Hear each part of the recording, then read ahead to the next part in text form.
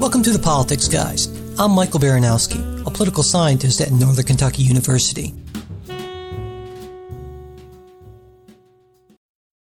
My guest today is Dana R. Fisher, professor of sociology and director of the Program for Society and the Environment at the University of Maryland. Her work has appeared in the Washington Post, the New York Times, USA Today, and NPR, among other national media outlets. Dr. Fisher's research focuses on activism and protest, which is, of course, a very timely topic as we mark the one-year anniversary of the Women's March, which occurred in multiple cities around the United States and internationally, and ranks as one of the largest, if not the largest, single-day protest ever. Dr. Fisher, welcome to the show. Thank you for having me, Michael. To start with, I'd like to know why you chose to study activism and protest movements and what drew you to this topic. That's a really good question. I was an activist in college and actually left after college. I came here to DC to try my hand in politics and continued to be really interested in activism and protest, but wasn't really feeling like I was making much of a difference with the work I was doing. Once I got to graduate school and I did my PhD in sociology, I realized that I could use the social sciences and the tools of the social sciences actually to answer a lot of the big questions that I had. And I felt like that was probably the best way that I could personally make a difference. So I've been doing it ever since. Now, can you tell us about what you're currently working on? Yeah, so the big project that I'm focusing on right is a project called American Resistance. It is a book in progress that is going to be coming out with Columbia University Press after the midterm elections. But within the project, I've been focusing on different components of the resistance that we've seen emerge since the election of Donald Trump. And particularly, I've been focusing on what's happened since the inauguration last January the 20th was the inauguration. And in that project, I've been focusing on what I think of as three components of the resistance, and that is resistance in the streets, resistance in the districts, and then resistance within the government itself. So I've been very busy keeping track of all that's going on. Now, there certainly has been a lot going on, but when I think about protests and resistance, I sort of automatically go back to the 1960s, and it seems to me that was sort of a high watermark for protest movements and citizen activism. But I'm wondering if we're maybe starting to get to another high watermark for that. Well, what do you think? I would certainly agree with that. I mean, there's no question that the period around the 60s was a period of heightened activism in the United States and heightened protest for that matter. And we really saw a lull since then in a lot of ways. I mean, during the 60s, we had the emergence of the civil rights movement, second wave feminism, as well as the environmental movement, all coming together at that time. And then all of these different societal changes happened since. I see something very similar happening now. Although what's different, in my opinion, is that the movement instead has emerged as a response or a reaction to the election of Donald Trump and then the politics and policies of the Trump administration and the president himself. So in other words, this is focused much more on a single individual than some previous big protest movements we've seen. Yes, I mean, there's no question that there are connections in the resistance today to the environmental movement, the Black Lives Matter movement, the immigration movement, Occupy Wall Street. You can see all of their residual effects and these movements coming together in many ways when you look at who's participating in the resistance. But in a lot of ways, I think that the election itself motivated a lot of people and incited them to action. That's not to say that people aren't focused on certain components of the resistance. And there is obviously a big section of activism that's focusing around immigration and immigration reform, as well as DACA, of course. There's a big section that was focused around healthcare and what was going to happen to what they call Obamacare. And then there's also been a lot of people who have been up in arms and worried about environmental issues since the Trump administration has taken office, and they've used a lot of executive orders as well as other policy initiatives so that they're able to roll back a lot of regulations that have to do with the environment.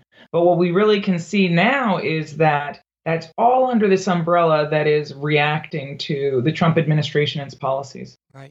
Now, earlier you mentioned the people who were doing the protesting. I wanted to ask you about that. Is there a certain type of person who's drawn to these resistance activities? I mean, do they have any sort of common demographic, socioeconomic, ideological characteristics? Those are great questions. So one of the things that I've been doing since the Women's March back on the 21st of January 2017 is with a team of researchers, we've been out doing random surveys of the large-scale protests that have happened since the Women's March, including the Women's March. So I actually do have demographic information about these large-scale marches. And I can tell you that in a lot of ways, I mean, first of all, marching and protesting tends to be a tactic more embraced by the left than the right.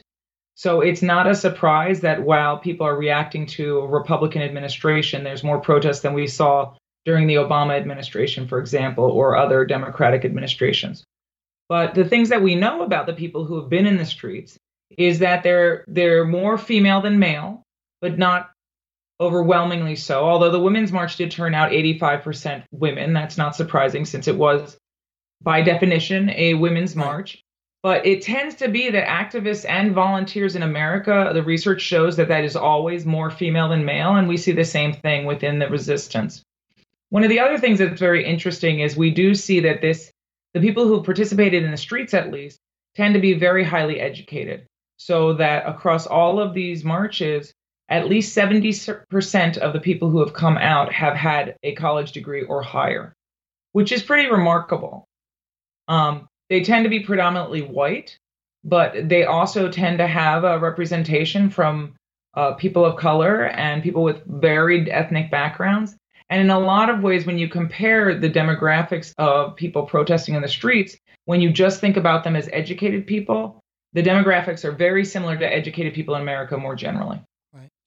You asked me about political ideology, and while people in the streets are overwhelmingly left-leaning, at the same time, there are increasing portions of the people who are coming out to protest who would self-identify as moderate, or even some who would identify as right, and that actually right-leaning in their ideology. And so that in more recent marches, we've seen 4 to 5% of the people coming out who self-identify as right-leaning in their political ideology. Oh, interesting. I wonder if maybe we see this kind of demographic profile because these are people who feel that they don't have access to sort of the influencers and the levers of power as other folks might have. No question. I mean, one of the reasons people take to the streets is because they feel like they have no other channel into political institutions. So that's exactly correct. People wouldn't be marching if they could go and feel like their positions and their opinions would be heard if they went to talk to their representatives and went onto the Hill and wanted to talk to people in power. Right.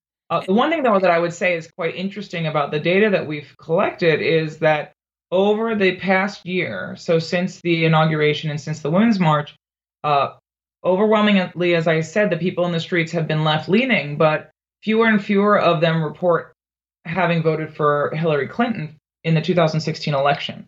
So that the most recent march for which I have data, which was the March for Racial Justice at the end of September, 79% of the people who were there reported voting for Hillary Clinton. But that means that, 21% of them reported voting for a third-party candidate or not voting at all. Right. Now, we mentioned that most of these things are left of center, but of course, a big protest, a big march this last year, actually, that got a lot of attention was the white supremacist rally in Charlottesville. So it's not like this is entirely a left-wing phenomenon, though. And I would have guessed that they were marching for the same essential reason, in that they felt that they weren't being heard, and I would say rightfully so, given what they stood for. But it's kind of a similar phenomenon, just on the other side, right? Exactly. I mean, basically, usually people take to the streets because they don't feel like they have power to do anything else. And so be they on the right or the left, it's a tactic that is harnessed mostly by people who feel disempowered. Right. They may be disempowered because they have, hateful points of view, or they may feel disempowered because the majority in, the Congress as well as the presidency all are with the other party. So there are many different reasons why people can feel disempowered. But this kind of activism and marching in the streets is one way that people try to reclaim power, if you will. Right. When I think about citizen activism, and actually when I talk about it in some of my classes, I oftentimes compare the Tea Party and Occupy Wall Street because, both started around the same time. And yet, to me at least, it seems that Occupy Wall Street kind of faded away without doing a whole lot, whereas the Tea Party, I think, managed to do quite a lot, really, to advance their political goals. And I'm wondering if you'd agree with that, and if so, what maybe might account for the difference in effectiveness? Well, I think that one of the reasons that we see such a difference in the effectiveness and the outcomes of Occupy versus the Tea Party is what they had as their goals. I mean, in a lot of ways, Occupy was focused on a redistribution of the wealth and a recognition of inequality in America. And while people may be aware of inequality in America, the idea that redistribution of wealth from the 1% down to the 99% is easily possible is just a really, really hard goal to have. At the same time, the Tea Party, in contrast, was focused specifically on making social change through local politics. And they were very effective. And one of the things that I think is very interesting about what we see in the resistance today is that a lot of the groups that have emerged since the inauguration or since the election at least, emerged following the group Indivisible, which specifically decided to try to take a lot of the tactics that the Tea Party used and make them available to organizations on the left. And at this point, they have what do they say? They say they have 2 organizations or more, local groups in each congressional district in America. So people have really gotten involved and are taking advantage of the tools that they have made available to try to take power back at the local level, which in general, I just think that doing politics on a local level is a lot easier and a lot more feasible. And because you can have a much greater influence given it takes fewer numbers, it's closer to home, and so it's just a lot more efficient in a lot of ways. Definitely. I mean, and also when you want to talk to somebody who's an elected official who's supposed to represent you and your interests and your community, they're much more inclined to listen to your concerns, of course. Right. Yeah, that absolutely makes sense. In talking about citizen mobilization, oftentimes I make the distinction, a lot of people make the distinction between grassroots movements, essentially kind of genuine from the ground up type of things, and what sometimes are called astroturf movements, which are, as the name would imply, a lot more artificial from the top down. And I was wondering how that applied to the big recent protests you've been studying, if they're, grassroots, astroturf, kind of somewhere in between, maybe. So, and these are very good questions. So I would say that and one thing that's very interesting about this current wave of contention that we see that started with the Women's March is the ways that individual citizens in most cases called for these events. I mean, the Women's March, it has this wonderful history of a grandmother in Hawaii the day after the 2016 election going on Facebook and calling for the march. Now, granted, a bunch of seasoned activists ended up taking it over and helping to coordinate it and connect it with a whole bunch of professional organizations in DC. But the march itself was driven by an individual who was just worried and, wanted there to be a march for women. And I think that the March for Science also has a similar history about it. So there's something really interesting about this current period of activism. At the same time, there's no question that a lot of these national political groups have been involved. And, you can say that they, in some ways, are bringing in, I mean, I wouldn't call it astroturf as much as rather I'd say it's more of this national professionalized perspective. But here's something that I think is really interesting, that if we look at the anniversary of the Women's March, which is taking place this weekend, since we're talking the Wednesday before the anniversary. And what's really interesting is the Women's March, the national organization, has called for this event to take place in Las Vegas over the weekend, which is going to be very much connecting with a bunch of national professional organizations. At the same time, women's groups across the country have called for marches, which is none of which are being coordinated by this big national group, and instead are being organically called. And people are coming out. There are over 250 events scheduled for this weekend across the United States. And many people who marched on Washington, D.C. or New York City last year or LA are now planning on not getting on buses and traveling to these big urban centers, but rather are planning on marching in their communities or in towns nearby. Right. So, and all of that is not being coordinated through any type of AstroTurf whatsoever, but rather is being really grown from the grassroots up. And, that I wanted to ask you about that as well. Kind of on a related issue is sometimes you'll hear, well, these are essentially educated elite, often coastal elite, sort of dominated things, and the people who really are most affected by these are not the people who are out there marching and so forth. I mean, is that a legitimate concern, that representativeness or lack thereof? In some cases, I can see that explanation. In this case, however, what we really see is these maps of people who have decided to hold events all across the country. And it's not being coordinated by coastal elites who are telling them what to do. In fact, there's a lot of complaints that there aren't more tools and more resources available to the groups that are housing these marches or hosting these marches this weekend. So I don't see that right now. I mean, historically, people have said that about the left. And I've even written about those kinds of concerns, but I don't see it today. Now, another thing I wanted to ask you about is sort of long-term effectiveness. These events, when they occur, of course, they get a lot of media attention. Ideally, I mean, one would hope so. And it reminds me of a movie I always encourage people to watch. One of my favorite movies of all time. It's called Network, where in this big famous scene, the TV anchor man, Howard Beale, he tells people, open up your windows and scream, I'm as mad as hell, I'm not going to take it anymore. And, people do that, and it's a rousing, sort of inspiring moment. And then nothing really seems to happen after that. And sometimes I got to wonder if protest marches aren't like that. I mean, you can get people excited, get them to vent and rise up and express their anger, and then everyone goes home, the cameras shut down, and it's kind of business as usual where the insiders do what the insiders do. Do you see that happening here? Is that a concern? Well, it's always a concern when people are focusing on large-scale marches. And I actually think that exact critique that you mentioned here, using the example from Network, is one of the reasons why the national organizers of the Women's March decided not to do another big march, because they didn't want the movement to be seen as just about people going in the streets, wearing silly hats and yelling and chanting. However, I think that there's something very special about seeing a sea of people marching and coming together because they care about something. And in the case of the resistance, which goes well beyond the Women's March and just the women's movement, I should say, what's very interesting that we see is this focus now on local politics and local civic engagement. And one of the other things that we've been doing as we go out and survey people in the crowds at these events is we ask them a bunch of questions about the types of activities that they might have done civically or politically over the past year.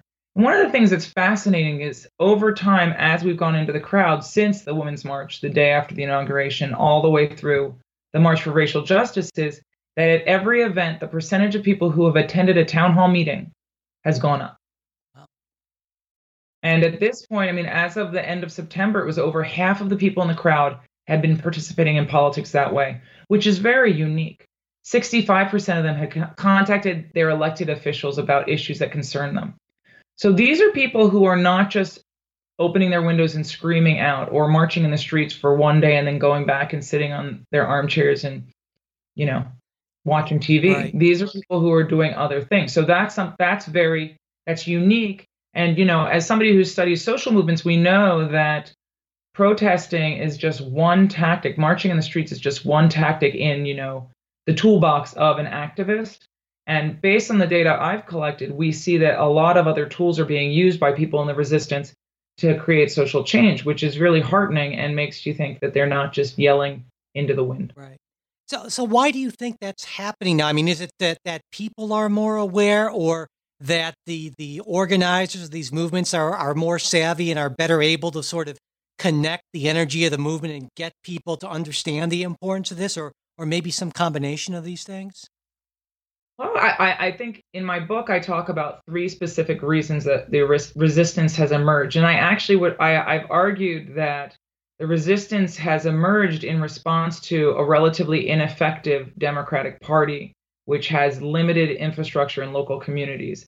And I think we've seen a lot of new organizations emerging, including Indivisible, which I mentioned already, specifically to fill up what I think of as an infrastructural void that exists on the left in America. So in some ways, it's the exact opposite of what you're saying. But I think that at the same time that there are these people who are just, perhaps they are fed up and they don't want to take it anymore. They are starting to try to figure out how to connect with one another. And one of the things that is actually empowering them is the rhetoric of the president himself, I would argue. I think that the way that he has been using social media to send out frequently messages that seem attacking and divisive to many has motivated people to continue working together, whereas they might otherwise decide that they have other things to do with their time. Right. In fact, I've heard, I've said this myself, that actually, in certain ways, strange as it may seem, President Trump might have been better than some other Republicans with similar policies who could have won, because he does keep people so energized in a way that maybe a more, shall we say, conventional Republican president wouldn't. I completely agree with you. I mean, I think that it is really good. The way that he's governing is really good for democracy in America in terms of the ways that individual citizens are getting involved. The jury's still out on if it's actually good for America or not. Definitely. Now, you mentioned that resistance is about more than marches, and that's, of course, the big kind of public media face of it. I was wondering if you could talk about the other ways that people are engaging and trying to move this forward and make it more than just an event that happens and then goes away. Yeah, well, what a lot of these new organizations are doing is they're focusing on providing tools for people who are working in their communities. So these small little organizations, most of which are just a few people strong, that are trying to make a difference by keeping track of what their elected officials are doing and play a role in the 2018 midterm elections. So a lot of different people have talked to me about how not only are they marching, but they're also participating by getting to know their local politicians and going and visiting them in the district or going to a town hall meeting. And their intention is to continue this through the midterm election. And that is a kind of engagement that we really haven't seen on a regular basis for most Americans. And it is, is very reminiscent of the ways that the Tea Party engaged its constituents back in the day. Right.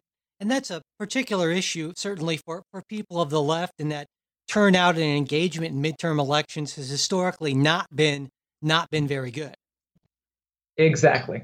But, and there are all these predictions today. It's a long ways away till we get to November about, what's going to happen in the midterm elections. But I will be shocked if we don't see turnout going up. Yeah. And I would imagine turnout's going up across the board, not just for people on the left. But if these organizations are able to sustain their level of interest through the rest of the year, I would guess that we're going to see a lot more turnout by people on the left than we historically do for a midterm election. Right.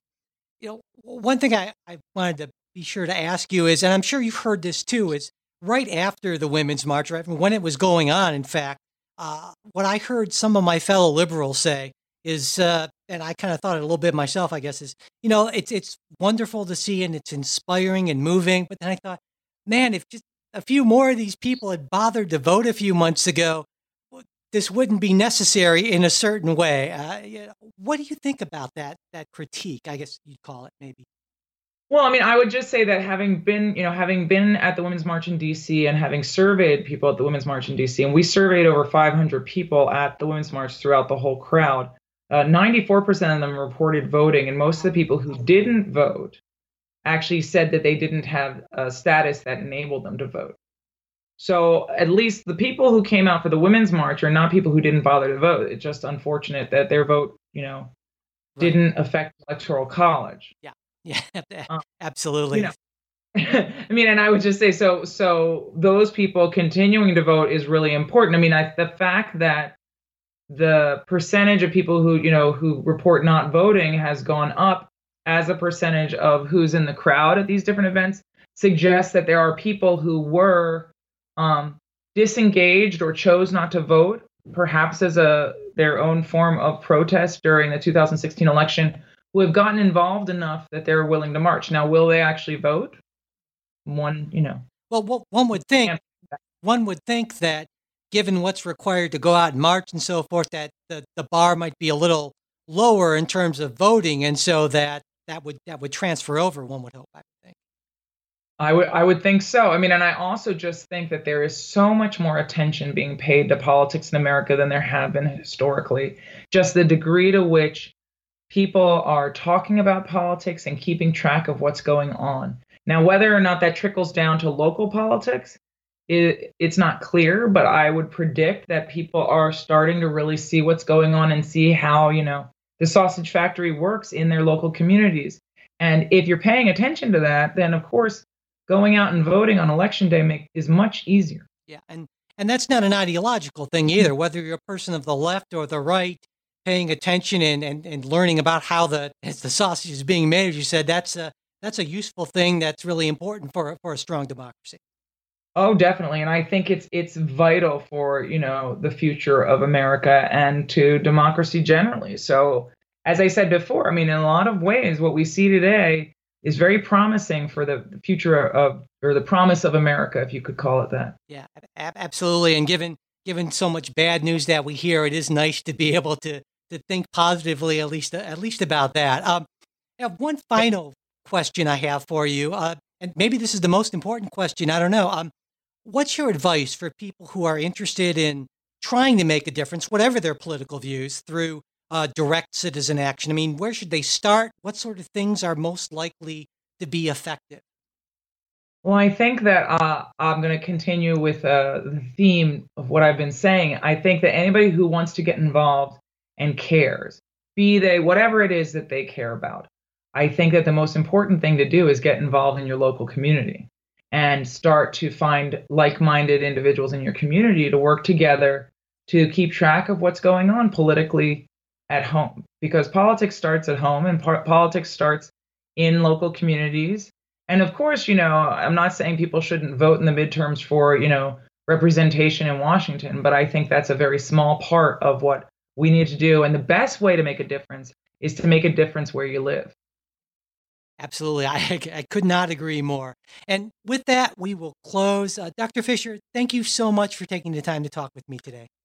Thank you for having me, Michael. That's it for this Politics Guys interview. Thanks for listening. We hope you like what you heard. Listener support is really what helps keep the show going. And if you'd like to help us out, you can go to politicsguys.com and click on either the Patreon or PayPal links. And if you want to support the show without spending anything, you can share this episode with your friends and followers or pass along our new show posts and tweets on Facebook and Twitter. Leaving reviews and ratings on iTunes also really does help. If you want to get in touch with us, you can reach us at mail@politicsguys.com or our Facebook page, where you can message us and we'll repost stuff throughout the week. That's facebook.com/politicsguys page. We're also on Twitter @politicsguys. The executive producers of the Politics Guys are Michael Baranowski, Jay Carson, Trey Orndorff, and Bruce Johnson. Today's show was produced by Michael Baranowski. We'll be back with a new show on Saturday. We hope you'll join us.